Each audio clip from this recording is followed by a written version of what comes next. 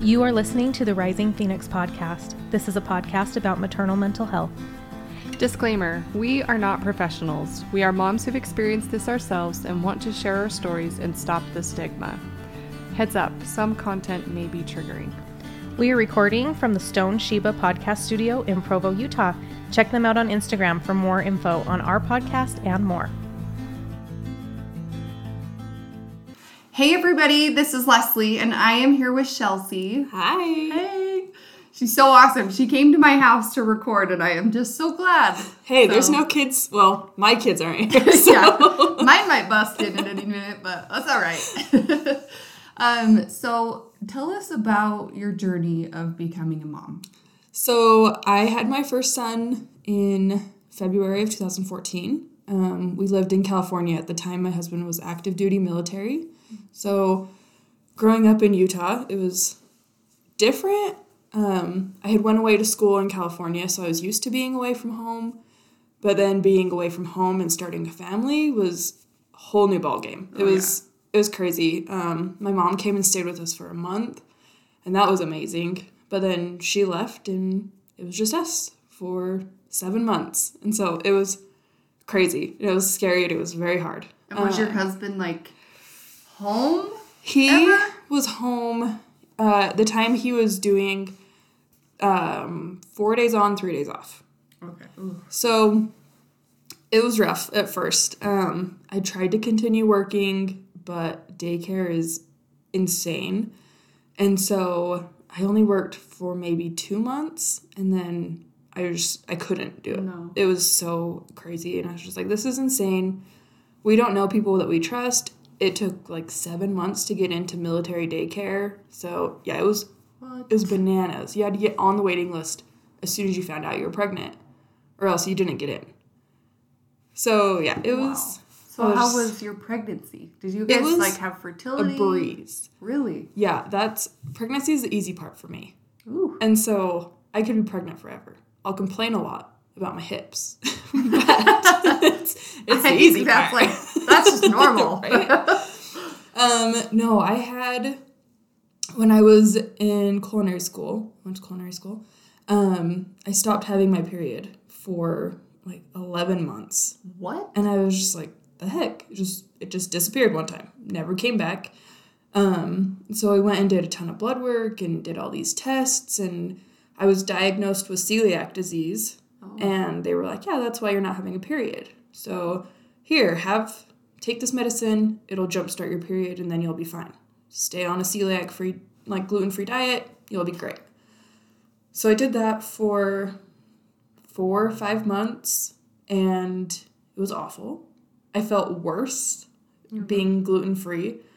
Plus, I was a baking and pastry student, so yeah, I was like, I'm breathing flour. This is not working. And so that was hard. That didn't really do anything. And then when I came home for Christmas, my mom was like, let's just go see a gynecologist. Let's let a professional in this area take a look, see what's going on. So we get there, and she's like, you're just not on a high enough dose of birth control.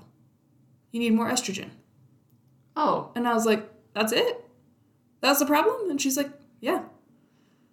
What? She's like, why did you do all this other stuff? They did an endoscopy to see if my intestines were working fine, and they were like, this is going to cause you to have problems having children. And so I was like, oh, cool. Oh dear. So I won't have problems having kids? And she's like, well, I don't know, but probably not. And so problem was fixed. Nice. Yeah, so I was like, great. So we got pregnant in June, and he was born in February. So that was super easy. It was great. My husband was supposed to deploy again, but luckily he injured his eardrums when he was deployed the first time, so they were like, sorry, bro, we're not sending you to Afghanistan. You can't hear. Yeah. So, bummer for him. I was super stoked. Yeah. So, he never left, and then that's when he switched from being a combat engineer that plays with bombs to being military police that just guarded the gate. So I was like, this is much better. Yeah. And so at first it was really easy. It got hard when I was still working, But then it got easier once I stopped working, because then I just had the goal of, okay, we go home in 3 months. Like, we're out of California. Something to look forward to. Yeah, and so it was just packing here and there, playing with the baby, reaching milestones. It was great. So we moved home in September, and then Jake followed us in, I think he got there at the beginning of November. He just had to finish out his contract and do all of that, dot his I's and cross his T's, military stuff, which takes forever. So he got home, we lived with my parents for a year, worked, saved money for a house, it was all hunky-dory, everything was great. We got pregnant with Liam in February of 2016. And again, super easy pregnancy. It was a breeze. We were excited. We were sad we weren't having another girl. We both had gender, disappointment. Mm-hmm. And then we were like, whatever. Declan gets a brother. This will be great. So that was all fun and games. Had preterm labor a couple times. Nothing too crazy. He was born at 37 weeks and 5 days. He was born super, super fast. I was in labor from start to finish 4 hours. Whoa. And so it was crazy. Declan's was 12 hours, pushed for 2.5 hours. Ugh. Tore horribly. He got stuck on my pelvic bone. So that was the hardest part of becoming a mom, was healing from that. Yeah. Which, having my mom there was the biggest blessing ever, because I couldn't get off a chair. I was just like carried an inflatable donut everywhere I went. Because I was like, I can't sit, I can't stand, I can't lay, I can't go to the bathroom, like I can't do anything. So... And this is with your second? That was my first. Oh, your first. That was Declan, yeah. Ooh. And so when... That's kind of traumatizing. Yeah. So I was very, very scared, and I voiced that with my doctor, and I was like, I don't want to do that again. If he gets stuck, do a C-section. Yeah. Like, those are the options. C-section, or he comes out on his own very quick. Yeah. Like, I don't care. I cannot do that again. And he's like, okay, great. That's the plan. And so at the time I was working at Revere Health in Salem and was just a receptionist. And so I would walk around the building, and I don't know if you've ever been there, but it's just, it's like a mile to walk all the way around the building. And so I would just walk around and around and around and up the stairs and down the stairs and up the stairs and down the stairs. And all the things we do. I walked around IKEA. I was like, I'm so tired. I just want this baby out of me. Yep. And my mom had went on a trip to Nauvoo, and she was getting home that day that I ended up going into labor. And so I was like, this is a great day to have a baby. And I was like, I told my supervisor, I was like, I don't really want to go to the staff meeting tomorrow or on Wednesday, so I'm going to have a baby now. And she's like, okay. And so I just walked around, and I had started to feel like a ton of pressure and was super uncomfortable, like to the point where I couldn't sit. I needed to move. So I called my mom, and she's like, yeah, we were just taxiing to the gate. I'm like, cool. I think I'm in labor.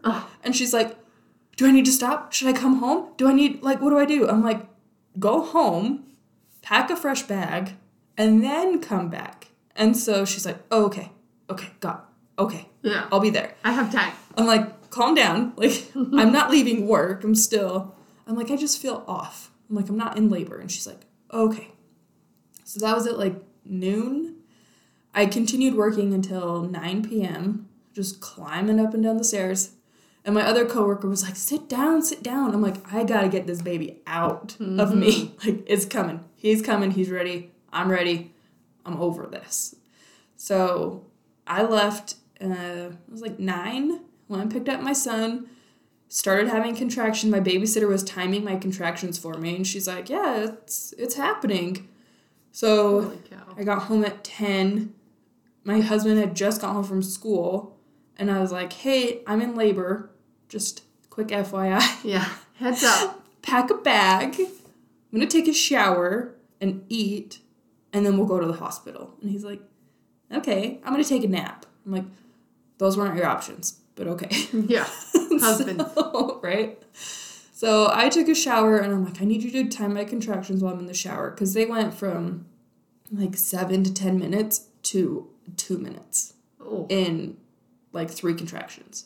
What? Yeah, it was insane. And I was like, oh, like this is a lot faster. And I'm texting my mom and my aunt, and I'm like, yeah, we're good. Like, I'm going to eat a PB&J. Haven't eaten since lunch. Kind of hungry. We're good. It's fine. And then within like 20 minutes, I was like, oh, we're not fine. I'm laying on, like, I was in the fetal position on the floor so that I could just get up on my knees and rock back and forth. Oh. And I was just like, this is not as slow as Declan's labor was. Like, this is going fast. So by now it's like 11. We're calling everybody in our ward that we know that's like, please come and sit with our child. Sorry to wake you up. Yeah. We got to go to the hospital. Because my mom was supposed to come and pick me and Jake up. And then we were going to go to the hospital. My dad was going to stay home with our son. That didn't happen. I called them and I was like, hey, we need to go meet us at the hospital. So we left. We get there. My parents get there like 10 minutes later. And I'm telling my nurse, like, I really, really got to go to the bathroom. Like, he's sitting right on my bladder. I really got to pee. And she's like, do not have this baby on the toilet. I'm like, oh my gosh. Got it. I won't. Okay. Like, trust me, I really want an epidural. Yeah. And so she's like, okay. She's like, holler. If you feel anything or if you cannot get up, you holler. I'm like, all right, fine. So I go to the bathroom, get up, get back in bed. And when they checked me, I was at 7 centimeters. Went to the bathroom, got back in bed. They hooked me up to the monitors. The anesthesiologist came in. My dad was there. My mom was there. My aunt was there to take pictures. And then my husband was there. And they sat me up and they did my epidural. They started at 12:45. At 12:55, I laid down. My water broke. My nurse checked me because I was like, oh, I'm like, either I just peed again or my water broke. And she's like, oh, let me check you. And she's like, don't move. And I was like, what? She's like, I can see your baby's head. Oh my gosh. And I was like, sorry, what? She's like, your baby's crowning. Don't move. I'm like, okay. And at this point, I'm still laying on my side. Epidural's flowing, it's working, it's great. Oh, that's the important detail. And I'm like, here. okay, we're I'm not moving. I can't feel a thing. Yeah. We're great. And so then she's like, oh, wait, where's Dr. Nance? The doctor's not here. I don't want to deliver your baby. And I'm like, well, I don't want you to deliver my baby either. I'm like, where is he? So he comes in, she's like yelling in the hallway. He runs down the hall from the elevator, like gowns, gloves, everything. And he's like, push. Your baby's heart rate just dropped from 160 to 60. Ooh. And I was like, they just said don't move. And he's like, push, get your baby out. And I was like, okay. So he pushed twice and he was born. Holy cow. And they're like, okay, great. And so I'm in shock because we've been at the hospital for like 42 minutes roughly. And my baby was just born. And I'm like, how big is he? And he's like, what? And I'm like, how big is he? Because Declan was 9 pounds, 8 ounces. What? And Liam was 2 weeks earlier than Declan was. So I'm like, how big is he? Like, did I have another full-grown child? And he's like, I don't know. He's not breathing correctly. Oh, my God. And I was like, what does that matter? I was like, how big is he? And he's like, we'll measure him later. He's like, he's fine. And I'm like, okay. I'm like, so I want to do skin to skin. And he's like, he's not breathing correctly. We need to take him to NICU. And like, they put him on my stomach. They didn't even put him up on my chest. They put him on my stomach. My husband cut the cord and the nurse took him away. And I was in shock. I could not comprehend that he was in distress. Like, and what was going through your mind right then? All 42 of those seconds from the time he walked in to the time, like, he was out, cord was cut, and they took him away, I was like, what? I just want to do skin to skin. Yeah. And I just want to know how big he is. And he was like, well, we have to take him to NICU. They'll weigh him over there.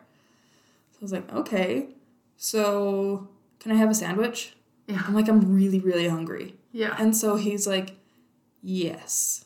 Like, you need some food. Let this sink in. Yeah.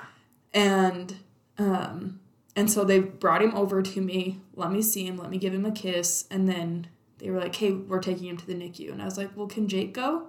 And they're like, and he was already gone. He was out of the room with them. Like, and they were like, yeah, he's already with the nurses, like, going and getting his band put on. And I was like, oh, okay. So then we sat there and chit-chatted with my mom, and my dad was just like, holy crap, I just watched my grandchild be born. And I'm like, oh, sorry. Did you want to leave? You didn't really have a chance. And he's like, what? You are insane right now. Like, I'm pretty sure they all thought I went crazy. Because I was just in total shock. I was like, he's okay. He's in the NICU. We're in a stage 1 trauma center. We're fine. Was not worried at all. So it didn't even, like... I had nothing. Function to you. Nothing clicked that he couldn't breathe. So I was just like, oh, okay, whatever. It'll be okay. Yeah. I'm like, give me my turkey sandwich. Yeah. So, my epidural finally wore off. They moved me, and when they moved me to my recovery room, that's when I kind of started to realize, like, oh yeah, I should have a baby with me. Like, this isn't normal. Mm-hmm. Like, I should be being wheeled down the hall with the basket next to me. This isn't normal. And so we got into the recovery room and all tried to get some sleep, couldn't really sleep. And my husband just stayed in the NICU the whole time. He kept sending me pictures. He ended up having sticky lungs, so he just had to be on CPAP for like 6 hours. And then they had to inject surfactant into his lungs because his body wasn't producing it, which is typically the issue that babies born at 37 weeks have, is because their lungs aren't fully developed enough to produce the fluid in their lungs, which is how I understood it.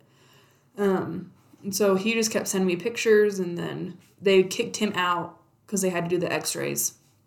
And that's how they had to inject the fluid. And they're like, you cannot be in here. And he's like, I don't want to leave him. And he's like, we don't let parents watch this because it is not pleasant. And he's like, okay. And he can't even handle vaccines. Like, he has to leave the room for vaccines. So I'm like, you wanted to sit in there while they injected fluid into his lungs? I was like, you're the crazy person now. Like, you took the crazy pill. Yeah. And so, he was born at 1 a.m. By 8 a.m., we finally got to go. My epidural had worn off, so I could fully stand on my own. And that's when they finally let me go into the nursery, or into the NICU. And how long was that after It was 7 hours. Oh. And I didn't even know what he looked like. All I had seen was a picture of his little squished face. And he was born sunny side up, so they were like, his face is going to be kind of swollen, he might be bruised, plus he's had a CPAP strapped to his face, so he might look kind of squishy and swollen. I was like, okay, well, he was also just born. Yeah. So that's normal. So, sure. I'm like, I'm not basing his looks off his day one. Yeah. So I got to go to NICU, got to hold him, got to feed him. Finally got to see what he looked like, and I was just like, oh, like, he's so perfect and precious, and like, I can't believe that I just didn't comprehend what was going on. Like, that was so strange to me. Like, I still couldn't comprehend that I couldn't comprehend it. Yeah.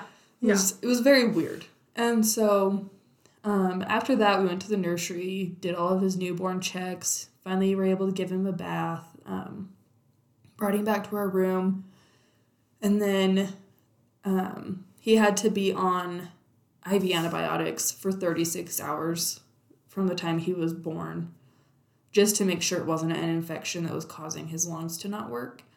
And so we had to stay an extra day at the hospital just so he could be on the antibiotics. And we had the pediatrician come in to do a circumcision, and he came in and he's like, hey, like, this is the procedure. these are the things that could go wrong. It never does. We just have to tell you. I'm like, great. And so he takes him to the nursery to do his procedure, and he was gone for like an hour. And I was like, what is taking so long? Like, this is a 10-minute procedure. Yeah. So I finally told my husband, I was like, go find out what is taking so long. Like, this is crazy. So he goes in and he comes back and he's like, the doctor's going to come back in and talk to us. Oh, jeez. Nobody wants to hear that. I was like, are you kidding me? I'm like, he's 1.5 days old. And we already have another thing? Yeah. I was like, okay. So the doctor comes in and he's all, so he has hypospadias, which means his urethra didn't form all the way. So instead of going to the tip of his penis, it like went out the bottom. Whoa. Yeah, so it was really weird. So instead of like when a boy pees and it's just a straight stream in the air, it was like a broken fountain and it just kind of like bubbled out. Whoa. It was very strange, yeah. And so he's like, so we had to just stop the circumcision. He's fine. I'll refer you to a specialist at primaries. And I'm like, okay. And he's like, it's very simple. We wait until they're 6 months old unless it's causing like UTIs. And I was like, okay. So I was like, great. Mm-hmm. Not that big of an issue. I'm scooting that a little closer. And so we left the hospital. Everything was great. We had 5 blissful weeks of a newborn baby. Our 3-year-old was over the moon.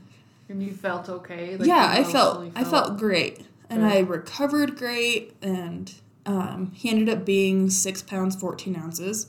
So he was much smaller than Declan was. So he just like fell right out. It was a breeze. So recovery was great. I felt really great. And then when he was about 5 weeks old, he just started throwing up all of his formula. He wasn't keeping anything down. And I was like, well, that's kind of a lot of formula to be throwing up. Like, it wasn't just spit up, and it didn't even smell like spit up. It smelled like straight formula. And so I was like, this is strange. So at his 6-week appointment, I brought it up to the doctor, and he was like, it could be reflux, could be pyloric stenosis. And I'm like, what? And he's like, it just means that his stomach isn't, like the valve from his stomach to his intestines isn't working. And I was like, okay, so what do you do? And he's like, well, if it's the problem, we just go in with a laser and open up the valve. And I was like, okay. So we went to the hospital, did an ultrasound, came back negative. So I was like, oh, okay, well, now what do we do? So he's like, well, let's try some acid reflux medication. Maybe it is acid reflux. And so we tried that. Didn't make a difference. When he was 7 weeks old, he was hospitalized for the first time. For what? For weight loss and dehydration. So it was like failure to thrive. Yeah. And so he lost a full pound of weight, but he only weighed like 8 pounds. So he wasn't growing. He wasn't eating. Well, he was eating, but he wasn't keeping it down. And so we went to the hospital. He was there for 2 days. They got his body weight back up. And where are you at mentally at this point? At this point, I was just like, oh, man, like another thing. Yeah. Like you had such a rough 3-day start. Yeah. And now we're doing this again. And so I was bummed for him because I hated seeing him in the hospital because he was just so helpless and tiny, and he was still the size of a newborn. Mm-hmm. And so I was just like, I don't know what to do. I don't know how to help him. Like, I just want him to eat and keep it in his belly. That's all I want. Yeah. I just want him to grow. Seems so simple. Right? I don't have a problem with it. Just you keep it in there. And so we did that for a while. It never got better, never really got worse. And then it would get worse, and he would get hospitalized again. He ended up being hospitalized, I think, twice, just for weight loss and dehydration, because he was losing so much of his body weight so fast that he just couldn't do anything. And so And then in all this time, he also had to have a helmet because his head was severely misshapen. He had torticollis, so his head was to the side, and so he was being admitted to the hospital. He was being fitted for a helmet. He was being seen by, we were trying to get him in to see a gastroenterologist at Primaries. Plus I was working full-time, and I had a 3-year-old and a baby. My husband was working full-time, going to school full-time, and so I was just like, oh, I'm drowning at this point in everything. I have to do everything. I have to be everywhere for everybody. And luckily we had a really, really good friend of mine who was able to babysit for us. And so she was like, I'm not scared. I have kids. One of her kids is severely autistic. So she's like, I can handle this. I got you. And so she stepped up, helped so much. Like, I don't know what would have happened without her. Don't you just... My son had that, so he threw up all the time. And I always felt bad with anybody that babysat him because I'm like, you are going to go through an entire wardrobe in 20 minutes. Yeah. So when you found, like, when I found someone that was okay with it, it was just like, they're saints. Yeah. And like, it was amazing. And so she watched him for a couple months, and then we found our current babysitter who has been amazing and a total blessing. And so at this point I started to feel angry. And how old is he at this point? He was, so I think this was before he had his surgery, so he's probably like 4 or 5 months old. Okay. Probably 5 months old. I just started to feel just angry and depleted and so mad that he had to go through all of this stuff. He was 5 months old, and he had just one thing after another was just thrown at him, and it wasn't fair. And it made me so angry. And we went to his surgery for his hypospadias, and I was a nervous wreck because I'm like, my baby is being taken away, put under general anesthesia. Like, this surgery could affect him being able to have children in the future if it's not done correctly. Like, something so simple could cause so many issues later in life. Mm-hmm. And he's only 6 months old. Like, that shouldn't be something that's determined right now. So, surgery went great, and I felt relieved that we were able to cross something off the list. Yeah. And something was done. Something was taken care of. And then his helmet was better, and his head was round again, and we were able to get out of the helmet, and he started sleeping through the night. And I was like, okay, we might get through this. We'll be okay. Do they sleep in the helmets? Yes. Okay. I wondered so about they're in the helmets. They start, and it's like 2 hours for one day, and then they're off a day, and 2 hours for a day. So they work up to it. Okay. But by the time by week 2, they're in it for 23 hours a day. And it was summer, and so he was like sweaty, and it smelled so bad. Oh my gosh. It was the worst smell ever, but it's foam on the inside. And so all we could clean it with was vinegar. Oh. And so I'm like, great, it smells like sweaty feet and vinegar. Yeah. I'm like, this is horrible. So yeah, so it was gnarly. We were glad when he was finally out of the helmet.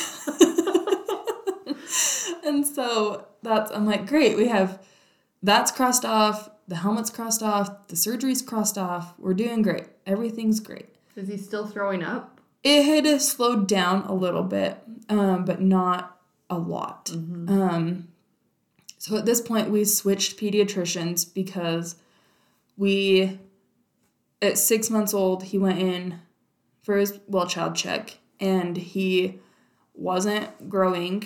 His curve was not there, and so they sent us to get lab work, and that's when I found out that he had failure to thrive. And so I was just like, what the heck? I'm like, why did I have to find out from the lab tech and not the doctor that we were just with 20 minutes ago. So I was really mad about that. So we switched pediatricians. And I was just like, I need someone that I can trust. So we went back to the first doctor that had told us it could be the pyloric stenosis. Because he was the only doctor that told us it's not reflux. Like, this is not normal reflux. And so we went to our GI up at Primaries, and he agreed with us. He's like, this is not... He's like, reflux does not hinder their weight growth, their development, their everything was being hindered. And he was like a 3-month-old in a 6-month-old body. And he couldn't sit up, he couldn't eat, he couldn't do anything. And so we ended up doing occupational therapy for 5 months, and that was huge. What did they do there? So they would come to our house every other week, and they would just work with him. Like, we just sat on the floor and played with toys and taught him how to basically use his stomach muscles to sit up, how to hold a bottle. They had to teach him how to do all the things that babies learn on their own. And he couldn't do any of them. He wasn't hitting any milestones at all. So at 11 months, he graduated from that, which was amazing. They were amazing, and forever grateful for them. And then they did a endoscopy to see if they could find anything in his GI tract that was causing him to throw up, if it was an allergy, if it was some deformity inside, anything. And he couldn't find anything. And so... That's so frustrating. Yeah. And even our GI was just like, I don't understand why this is happening. Because there's nothing there. His GI tract looks perfect. And he even took biopsies of every part of his GI tract. And... It's almost like... And I kind of felt the same with my son. I was just like, I would almost rather be told it is something. Exactly. And that's what I was telling people. I was like, an answer has a plan. Yeah. And I'm like, but There's so defeated just walking out of another doctor's visit with nothing. With just, I don't know. Let's try this. Let's try this. And the week before they did his endoscopy, he was in the hospital. We went to Utah Valley ER because he was dehydrated again. And they were like, well, what do you want us to do for him? I was like, give him some fluids. For one, like, see if you can figure out what's going on. Yeah. Anything. Just anything would be great. And then that was like a Saturday. We were home on Sunday. Monday, I was back at the ER, but I went to Primaries. And I was just like, he's throwing up so much that he's throwing up. It was like bright green. And I was like, this is not normal. Like, this is not a color that should be coming out of a person. And the GI that was on call up there was just like, you're overfeeding him. And I'm like, how am I overfeeding him when he doesn't keep anything inside of him? Yeah. And he's like, here's a prescription for this. His stomach isn't working. And so this will make his stomach contract. And then he left.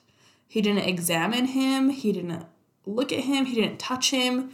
He was in the room for 30 seconds. I was like, this is the problem. Here's this. Goodbye. At Primaries, yeah. And so I was like, our GI told us to come up here because of the color of his vomit.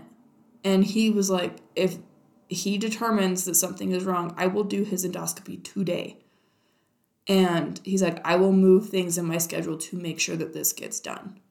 And so I felt like the only person in our corner was our GI. And I was so mad. I was like, this is Primary Children's. Like, yeah. What are you doing working here if you can't be bothered to actually help your patients? Yeah. Like, especially go a little baby with elsewhere. failure to thrive. Yeah. Hi. And I'm like, okay. So I left angry. And I felt angry for a year. straight. Just anger. Complete anger at people not caring. And so many people were like, it's just reflux. It's just reflux. I hated that. Everybody would tell And me I'm like, that. it's not reflux. No. And guess what? Mama knows best. And guess what? It was not reflux. Yeah, exactly. We don't know what it was, but it wasn't reflux. Oh. And so I called our GI, Dr. Pohl, and I was like, this was a joke. And he's like, can you be back up here tomorrow?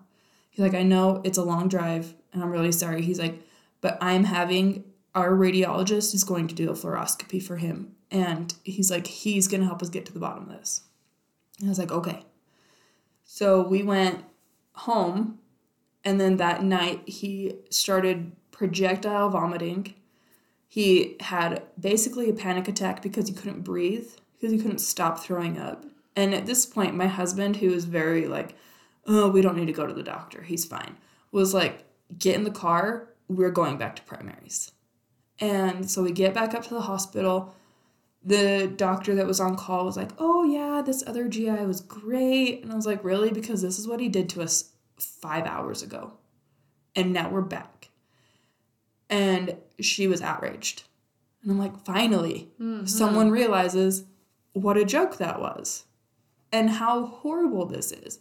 And he was so dehydrated, they had to use like the infrared vein finder because they couldn't find his veins. He was so dehydrated and so tiny. Poor guy. And so I was just like, why? Like, why is this so hard to just hydrate my child while we try and figure out what's going on? Yeah. Let's at least make him comfortable. They do it for everybody else. Why can't we do it for this helpless child? So they did the scope. They did all that. Everything came back. And it was all normal. And I was just like, oh, more defeat. But after the scope, he started to get better. And so I was like, oh, weird. Okay. He started to eat normal food. He stopped throwing up so much. And how old is he at this point? He was 9 months old when he had the scope done. Okay. It was probably 11 months when he started actually eating food. And like in my Facebook memories, the videos will just pop up of him eating in his high chair. And I'm like, look at him eat. The simplest thing, look at him doing it. Mm-hmm. And look at him being so happy to eat, and he's thriving. And I told my husband, I was like, I didn't realize how bad his failure to thrive was until I saw him thriving. Mm-hmm. So he got better, but then once I wasn't so focused on him, I realized that I had just kept declining. And I just kept getting worse and worse and worse. And I was still angry because we didn't have any answers. Mm-hmm. And I didn't know how to put my emotions into words. Like, I didn't know how to explain what I was feeling to my husband. Because he would ask me, he's like, you're quiet, are you okay? And I'm like, yeah, I'm just tired. And I'm like, but I don't know how to explain to you that when I'm tired, it's not that I need a nap or I need more sleep, it's that I'm physically and emotionally and mentally exhausted. And I cannot think about anything else. And I'm thinking about everything and nothing at once. And how am I going to fix this? And how am I going to do all this stuff? And is Declan being taken care of enough? Is he getting enough attention? And so then I also felt guilty because we weren't giving our 3-4-year-old the attention that he deserved because we were so worried about his brother. Mm-hmm. So then I was just like, great, now I'm angry and now I'm guilty. And on top of that, I'm guilty because I have to go to work. And I'm guilty because I'm yelling. And I'm guilty because McDonald's sounds great for dinner and I'd rather not cook anything for the 12th night in a row. Mm-hmm. But here's some chicken nuggets. Like, have at it. As long as you're eating, I don't care. And so it took a lot for me to tell my husband, like, I think I need to go talk to my doctor. This isn't right. This is not normal to be this angry still and this blah. Like, I have so many emotions that I don't know how to get them out, that I just feel nothing. And so he's like, okay. And that's not what I was expecting. So I was like, oh. You must be really bad if your Okay. husband's on board with it. Yeah. Is that what you mean? Yeah. So I was like, oh. Oh, man. Okay. So I called my doctor and, well, actually I worked with him still. I was still at the clinic. So I just went in and I was like, hey, like, I need to talk to you. Like, I'm in a dark space. And he's like, great, come in a room right now. And he saw me immediately and I told him what I was feeling and where I was at. And he's like, okay. He's like, well, let's get you out of the hole. He's like, let me help you. And he had been helping, like, bounce ideas off with all of the stuff going on with Liam. So he had basically been watching me steadily decline as he was going up. And so he was like, great. Like, finally, you're in this room for you, not for somebody else. Yes. And That's a big step. that was the hardest thing when I was like, oh, yeah, I also have to take care of myself. Yeah. Like, I can't do and be everything if I'm not taking care of myself. Yeah. Because I still have to do and be everything that my family needs, but I can't do it the right way if I can't get off the couch. And so I did that. I started medication. It got better, and then it got worse again. But I recognized it. And so I was like, okay, my medication's not working. Time to go to the doctor. And so I went to the doctor, and I was like, I'm not going to wait for this to get really, really bad again before I'm like, oh, it's not working. And so I went back to the doctor. We switched things up, and it was working great. And Liam was progressing. He was thriving.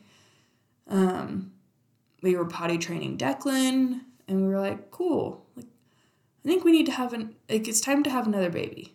And my husband was like, you have lost it. He's like, we're not having another baby. And how old was Liam at this point? He was not quite 1. Okay. And I was like, nope. Like, we have to have another baby. And I told him in the hospital, Liam was like 12 hours old. And I was like, we're not done. Like, there's another baby waiting for us. And he's like, you've lost it. He's like, you're holding your newborn baby and you want another one? I hear that more than you think, And I'm like, I don't know. Crazy. And I'm like, I just have this overwhelming feeling that there's another baby waiting for us. And he's like, I don't know. So then once he was like, oh, okay, let's do that. I'm like, great. We need to start trying in October. And he's like, what? And I'm like, I don't know. It just came to me. Like, you said okay and it was there. October's when we need to start trying. And he's like, yeah, you're crazy. Like, you have gone off the deep end. You've lost your mind. No. And I'm like, okay, I'm going to keep bugging you about it. And so then, like, the last week of September, he's like, yeah, October sounds good. I'm like, great. I have 3 days of pills left. I'm going to stop taking them now. And he's like, oh. Ooh. I was like, I told you October was the time. So, Been counting down the pills. yeah. And so he's like, okay. And I got a positive pregnancy test on November 1st. What? Yeah. And so I was like, oh, okay. I'm like, this baby was supposed to be here. Yep. And so, Way to follow your heart. yeah, I didn't really have a choice. It was like screaming in my ear. I was like, okay, I get it. Yeah. And so, got pregnant. Everything was great. But then I started having like really bad lower stomach pain. And so I was like, what the heck? So I went to my doctor and I was like, this isn't normal. Like, this isn't just like implantation pain. Like, something's not right. And so we did an ultrasound, couldn't see anything. And my HCG levels were really low. And he's like, I think you might be miscarrying. And I was like, no, I'm like, this baby is supposed to be here. Like, the timeline and everything. And I had such strong feelings that this baby was supposed to be here. And he's like, we can just wait and see what happens, or you can take some medicine to kind of force your body to pass the baby. And I was like, no. I was like, I cannot. With everything that we've went through and all the promptings that I've had, I can't do that. I'm like, I have to let my body just do it on its own. And if it comes to it, we'll do it later. I'm like, but right now, I'm like, I'm only like 6 weeks. And I'm like, it's too early to see on ultrasound. So I'm like, nope, we're not doing it. And so we waited 2 more weeks to do an ultrasound. Did you still have the pain for those weeks? Oh. Yeah. So I was just nervous wreck. It was crazy. And so I had my best friend who worked with me at the clinic. When it was time to do my ultrasound, I was like, I need you to come with me. Like, I need you to be in the room with me just in case, because I'm going to need someone to be there to lock the door while I break down and cry. Mm-hmm. And so she came with me, and they did the ultrasound, and up on the screen was a little flickering bean. And I was like, holy crap. What? I was like, I knew it. Wow. I knew I wasn't miscarrying. Like, this is crazy. But, like, my HCG levels were still really low, and they were like, this is so weird because there's a baby, but your blood work is saying you're going to miscarry. Because they're like, your blood work should be in the teens of thousands, and it was, like, in the low hundreds. What? And so they were like, I don't know what's going on. And so we went on to have a normal, healthy pregnancy. Everything was great until I was 29 weeks, and I was laying on my couch, and I was just like, all of a sudden started having contractions 2 minutes apart. And I was like, what the heck is happening? So I tried like rolling around, tried drinking a bunch of water. And the whole time my husband's sitting on the couch next to me, watching a movie. Our kids are running around and playing, doing their thing. And I'm like dying on the couch. Oof. And I'm like, what is happening? And then I just started crying. And he's like, what is wrong? And I was like, I'm having contractions every 2 minutes. And he's like, get in the car. And so he loaded all the kids. We got in the car. We went and dropped them off at some people in our ward's house and went to the hospital. But then they weren't showing up on the monitor. And so they were like, are you sure you're having contractions? I'm like, I've had 2 other kids. Like, I know. You know. I know what contractions feel like. Once you feel that, yeah, you know. There's no doubt. No. And so they gave me some medication and a shot of morphine. And they're like, hey, go home, pelvic rest, super light rest, or lightweight activity, take it easy. I was like, okay, fine. So we went home, and then my husband was working out of town, and this was at like 34 weeks, I think. And I woke up from a dead sleep with the worst pain underneath my rib cage. And I was just like, what the heck this is new. This is not normal. So I called my mom, who lives an hour away, and I was like, something's wrong. I don't know what to do. And she's like, okay, do you need me to come take you to the hospital? And I was like, yes. It's like, Jake's in Vernal working. I need someone to come sit with the kids. So her and my grandma load up at the car at midnight and come up to my house. And so we go to the hospital. They can't figure anything out. I'm not dilating. I'm not contracting. And so they were like, okay, well, let's take her down to the ER because labor and delivery was hopping. And they're like, we don't have room for you to kind of just hang out. We got to deliver babies. So I'm like, fine, whatever. Thank you. And so went down to the ER, and they drew some labs, and they're like, well, you have an infection, so just go home, and if you come back, if you get any like fever or any of these other symptoms, call your doctor. And my mom's like, are you not going to give her some antibiotics or something? And he's like, well, we don't know if it's viral or bacterial, so there's no point in giving her antibiotics until she's symptomatic. And she's like, she's 34 weeks, clutching to a vomit bag, and cannot move. Like, what more symptomatic do you want? And the doctor was like, yeah, just call us. So I was like, what? I wish you guys could see my face right now. I was like, what in the world? What? So we got in the car and went home. They discharged us, and off we went. And so I was just like, what in the world is happening? And so my mom and grandma took the boys, and because they also gave me a shot of morphine. Yeah. And I was like, I can't work tomorrow. Like, I had my mom text my boss because I was like, I'm high. Yeah. Like, I can't see my hands and the screen at the same time. So I need you to text her and just let her know what's going on. And my grandma watched the boys for me, and she was like, just come and get them whenever, like, you feel safe enough to drive. And I was like, okay, great. So I started to feel better, slept off my morphine. I was like, okay, like, I'm feeling good. Weird pain is gone. So we went down to Mount Pleasant where my parents live, got the kids, hung out at my parents' house. And then the next morning, we just woke up and drove back up here, and I went to work. And the pains came back. And so I went up to see one of the doctors, and I was like, hey, like, can you just, like, do a UA maybe? Like, maybe it's a kidney infection. Because it was, like, in my back, and it was, like, my lower back, and then it would go up to my shoulder blades and then across my rib cage. And so I was like, maybe it's a kidney infection or something, or like something like that. The baby's sitting weird. And so they did that. They did blood work. And then I called him back and I was like, do you think it might be a stomach infection? I'm like, my acid reflux is like gnarly. And he's like, oh, yeah. He's like, I'll send in the lab right now. Go take a test. And so I had to wait an hour, blow in a bag, wait another hour, drink this weird sugary juice, and then blow in the bag again.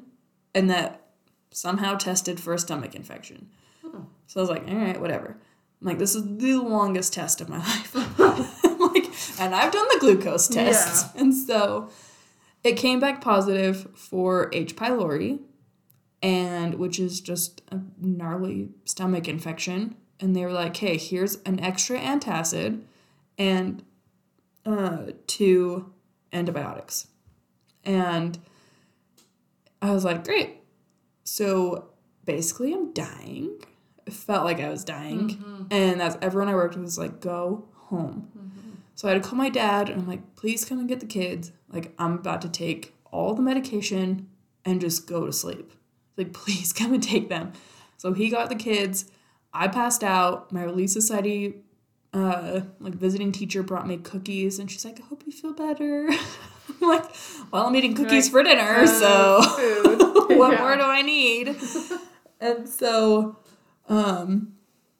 yeah, but then again, I was like, I'm so mad. Like, it was such an easy, like, I know there are other tests they could do, and once they got my blood work back, they could see that my white blood count was elevated, and I had other, like, they could tell it was H. pylori from my lab work, too. And so they're like, why?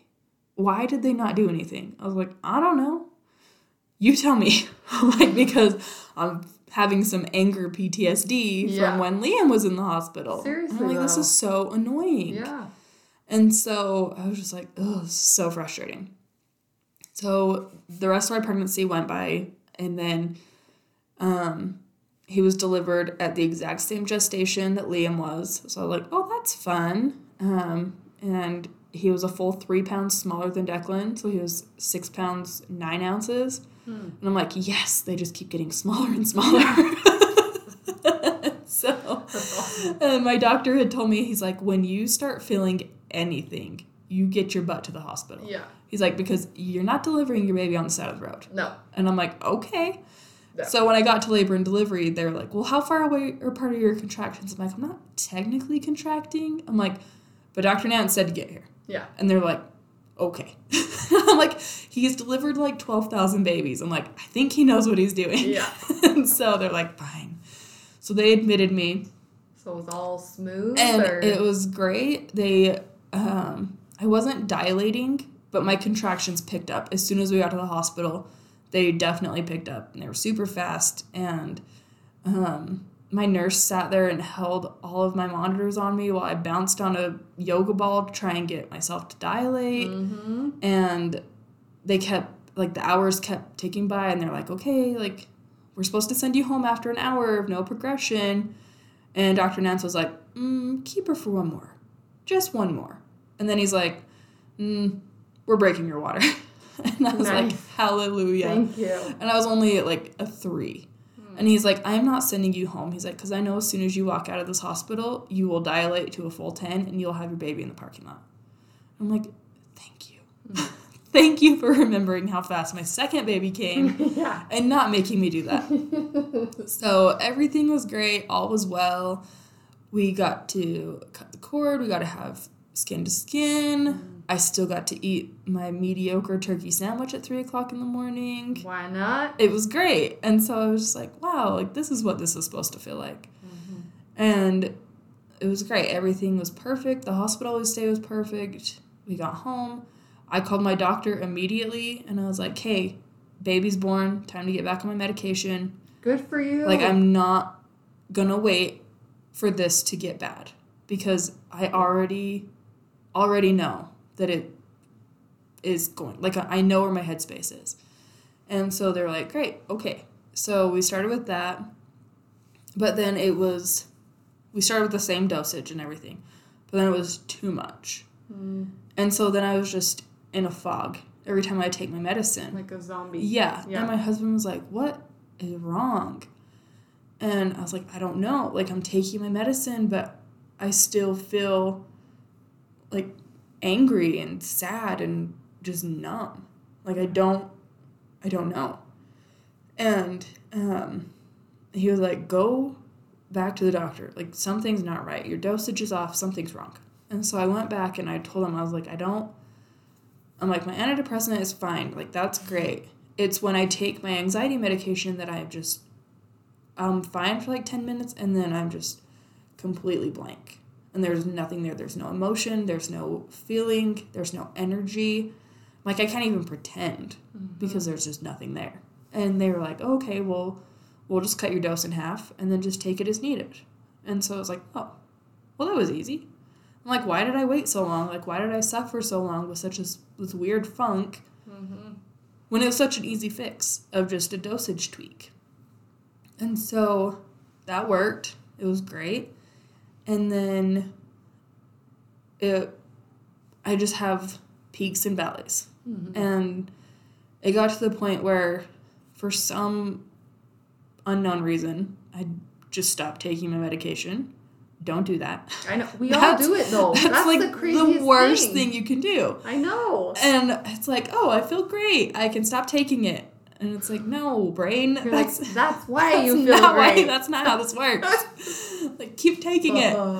And so then I just had the withdrawals and the headaches and, like, my brain was moving more than my body was. Like, it felt like I could feel my brain sloshing around in my skull. And I'm like, this is not normal. I should not be able to feel this. And so I was just like, oh, I'm like, well, okay. But then it went away, and I was like, oh, okay, I'm fine. I was not fine. The anger was back. I don't want to say resentment, because I didn't resent anybody except the people who were okay. Oh my gosh, totally. And I was like, I'm like, why, how come you can go to the park and have fun with your kids? And I'm like, yeah, let's go to the park. And then I get there and I'm just like, well, my anxiety is like going crazy and where are the kids and we're going to get sunburnt and I don't want to be here anymore. And everyone's watching me and they can see all these things going through my head. And I'm just like, I can't be here. And then my kids are sad because I'm like, we have to go. And then I'm like, let's go get a cookie. And I'm like, I'll bribe you to leave. And then they're still just sad because they played at the park for 3 minutes before I had a mental breakdown. And I'm like, I can't figure out what's wrong. Like, why am I like this again? And so at one point, we had a dog that was pregnant and she got into something and my husband like freaked out and yelled at her and kicked her out into the backyard.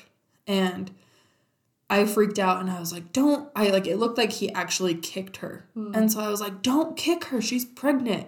And he's like, I didn't kick the dog. And then we just got in like this big screaming match about the dog that never got hurt or anything. Like, he just put her outside. And so I was like, oh, I can't even control it. And I could like, one side of me was like, but the other side of me was like, what are you doing? Yeah. Like, calm down. So what did you do?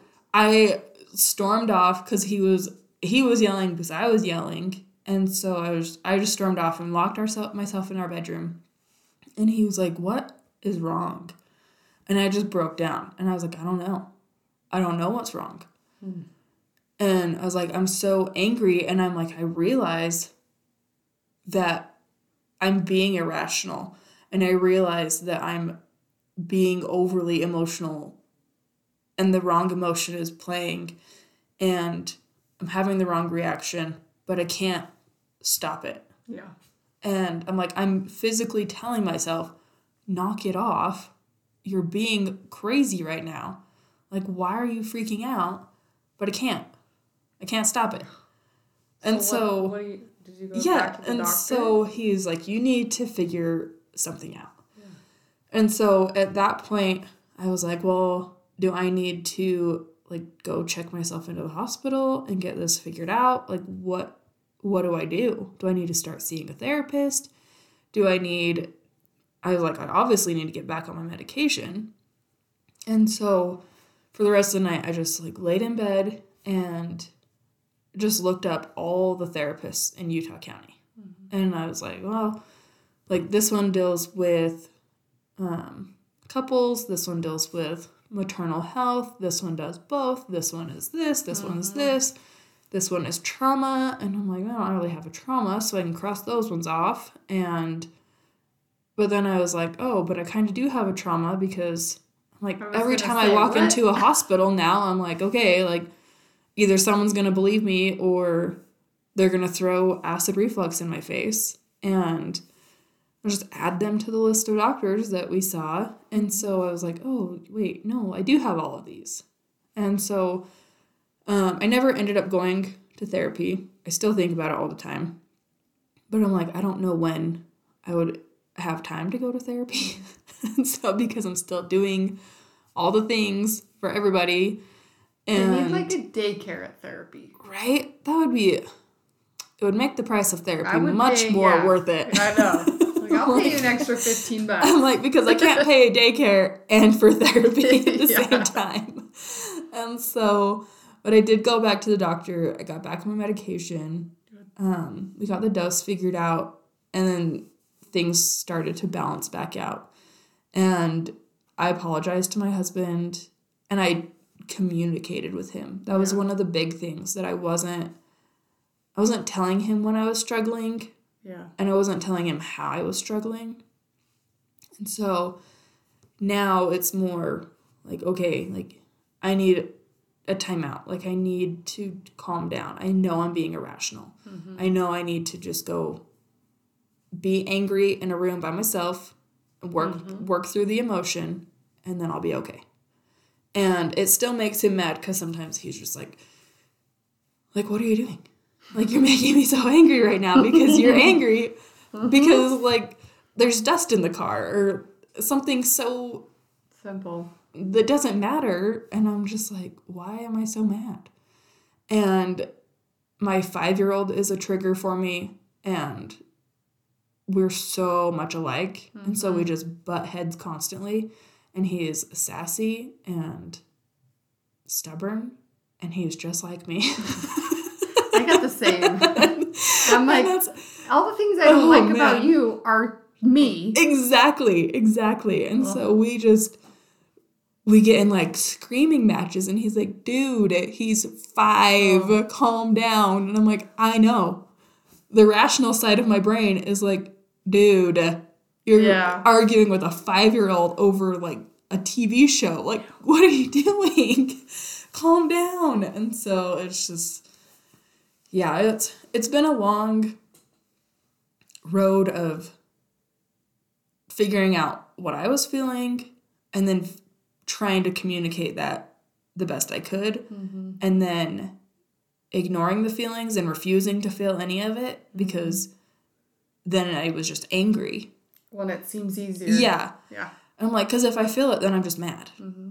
And I don't want to be mad because then I'm mad at everybody and I'm short with my kids and I'm mean and I don't want to be the mean mom. It's exhausting to fight the anger. Exactly. And then you just get tired and angry. Yeah. And you're trying not to be angry. And then I'm also like hangry and it's a bad bad cycle. And so it's gotten to the point where I've learned to recognize what I'm feeling and know, like, okay, I can work through this with people around, and okay, like, I need 10 minutes to myself. Yeah.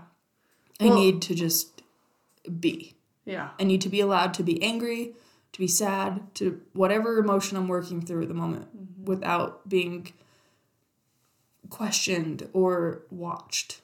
Like, I just need to be behind a closed door, maybe cry for a minute, pick myself up, and then I'm fine. But it took a long time to get to that point, and then to be able to tell my husband, like, this is what I need. Because I felt guilty, because I should be able to, I take care of everybody else. I fix everybody else. Why can't I fix myself? And so it took a long time for me to realize that help is okay. Like, you can't do it alone. No. And how old is your youngest right now? He's 18 months. Okay. So here's my question, and we're kind of getting into this, so this is the perfect timing. But so, like, on your darkest day of being a mom, whatever day that is, on that day, if you could go back right now, knowing what you know now, if you could go back and look her in the eye and tell her something, what would it be? To ask for help. To recognize that it's okay to not have the answer for everything. It's okay to be angry at not having the answer. It's okay to have those emotions, but you need to be able to put the emotions in the proper place and work through them and not let them consume you entirely. Because for a year I did. I just let anger consume me. And it was really, really hard to get out of that dark, angry hole and not be mad at the 20 doctors that we saw in a year's time. And only 2 of them believed us. And so it was really hard. And I wish I would have listened to my family that was like, we'll figure it out. It'll be okay. He will be okay. We'll be okay. You'll be okay. But I was so consumed with my anger that I wish I could just shake myself and be like, listen to the people that are holding you up. You're not doing this alone. It felt like it, and most days it still feels like I'm doing it alone, but then my husband will send me a text and he'll be like, thank you. Like, you're doing great. Like, you're doing really, really great. And so definitely would be ask for help, recognize the people that are there waiting for you to ask for help, and thank the Lord for friends that just come in and don't wait for you to ask and are just like, I'm doing this for you. Yes. Because seriously, it's a good thing I have those friends, because I don't know what I would have done without them. And they were both placed in my life when I started working at the clinic, and they've become 2 of my best friends that have helped me through the last 3.5 years of crazy darkness. And I don't tell them enough thank you. I don't tell my husband enough thank you. I don't tell my kids enough, like, thank you for loving me even when I'm a crazy monster and going off about nothing. Thanks for still giving me a hug goodnight at night when I just went exorcist on you. Yeah, like I just Godzilla'd through the living room. Yeah. Thanks for still loving me. So yeah, that would be. Yeah, that's. I would definitely shake myself a few times, be like, snap out of it. Yeah, look what you have. Don't focus on what the problem is. Like, look what's around you. So that's awesome. That's really good. That's really good advice. Is there anything else that you want all the moms to know out there? Moms or dads, whoever's listening, whoever you are. It's okay to not be okay. There's a lot of people that are not okay. Like, majority of people are not okay. The fact that this podcast is booked out for the rest of the year is, we're not okay. No, and if people say that they're okay, they're fighting something. Yeah. Everybody's fighting something. And you have to look past the filters. You have to look past all the happy Instagram posts. No one wants to post the sad things I mean, it's called our, like, your happy reel for a reason. Like, But we gotta heal. yeah. You gotta eventually turn around and look at the ugly and look at the trauma and look at the experience that you went through. Exactly. That you're not getting past because you gotta heal that part. Exactly. Or this will continue to happen. I mean, it's... Exactly. You know? And that's one thing that I've tried to be more open and more forthcoming on my social media platforms, because I'm just like, I'm guilty of posting only the perfect pictures. I'm like, I don't post the 42 other pictures of my kids running around, and I only post the good stuff or when we do something fun as a family. And but I've gotten to the point where I'm like, if I'm having a bad day too, it's easier for me to get out of my deep dark days if I share with someone, anyone, even if it's my Instagram friends, like, just so somebody knows, like, hey, I'm not okay right now. Yeah. But I'm still here, still trucking along. I might be doing it crying in the corner. Or screaming. But dinner still will be served one way. It might be a full meal. It might be cereal. But even on the dark days, like, you can still do it. Yeah. You're still strong. Yeah. You're still here. And that's one of my favorite quotes is, you've survived 100% of your hard days. I love that quote. Because it's so true. Yeah. And it's so true. And depression and anxiety, and they all come in so many different shapes and forms. You can't fit it all in one box. And I don't think people realize what they're feeling could be under one of those categories. But then I also think it scares people to be labeled like, oh, I have depression, or oh, I have anxiety. It's like, well, if you go to a store and crowds of people make you anxious, congratulations, you're with the rest Welcome of to the dark world. Nobody likes crowds at the grocery store. Oh, I don't like crowds anymore. Well, So yeah, I mean, it's been a journey, that's for sure. yeah. I can't imagine. I am so grateful that you shared all that, because my son did the throw up thing forever too, and I had no one to talk to. Yeah, It's a lonely so journey. hard. Yeah. Especially when you go to all the doctors. So thank you for sharing those details and sharing your emotions. Moms don't talk about anger like we should. It's hard to admit that we lose it sometimes. Yeah. Lots of times. It's one of those things that you feel judged for if you're like, I'm angry at my kids because they're sitting on the couch. They won't put their shoes on. Like, why? Yeah. So it's nice that it's been, the stigma is ending. Yeah. It's nice that people are putting their foot down and speaking up like you. Yeah, it's... You don't know me. I mean, you're just showing up at my house to share your story. Right. You're freaking awesome. You're so brave. It's been easier for me to share it than to keep it bottled up. Yeah. And so, but it took sharing it for the first time to realize that. Yeah. The first time was very scary. And I was like, oh man, what are people going to say? But then floods of comments saying, I'm proud of you. Like, keep going. Like, keep doing what you're doing. You are great. You're a good mom. Like, oh wow. Like, okay. I'm okay. Yeah. I'm good for one more day. So. That's awesome. It helps. Well, thank you so much. Yeah, thank you for having me. It was good to get it all out. Yeah. Here's your therapy right here. Exactly. All right. Thanks. Thank you. Thank you for listening to the Rising Phoenix podcast. If you feel like you can relate and would be open to share your story with us, please email us at risingphoenixpodcast@gmail.com. For more information on local and national resources for pregnancy and postpartum health, visit www.postpartum.net or www.psiutah.org. We are recording from the Stone Sheba Podcast Studio in Provo, Utah. Check them out on Instagram for more info on our podcast and others. Thanks for listening.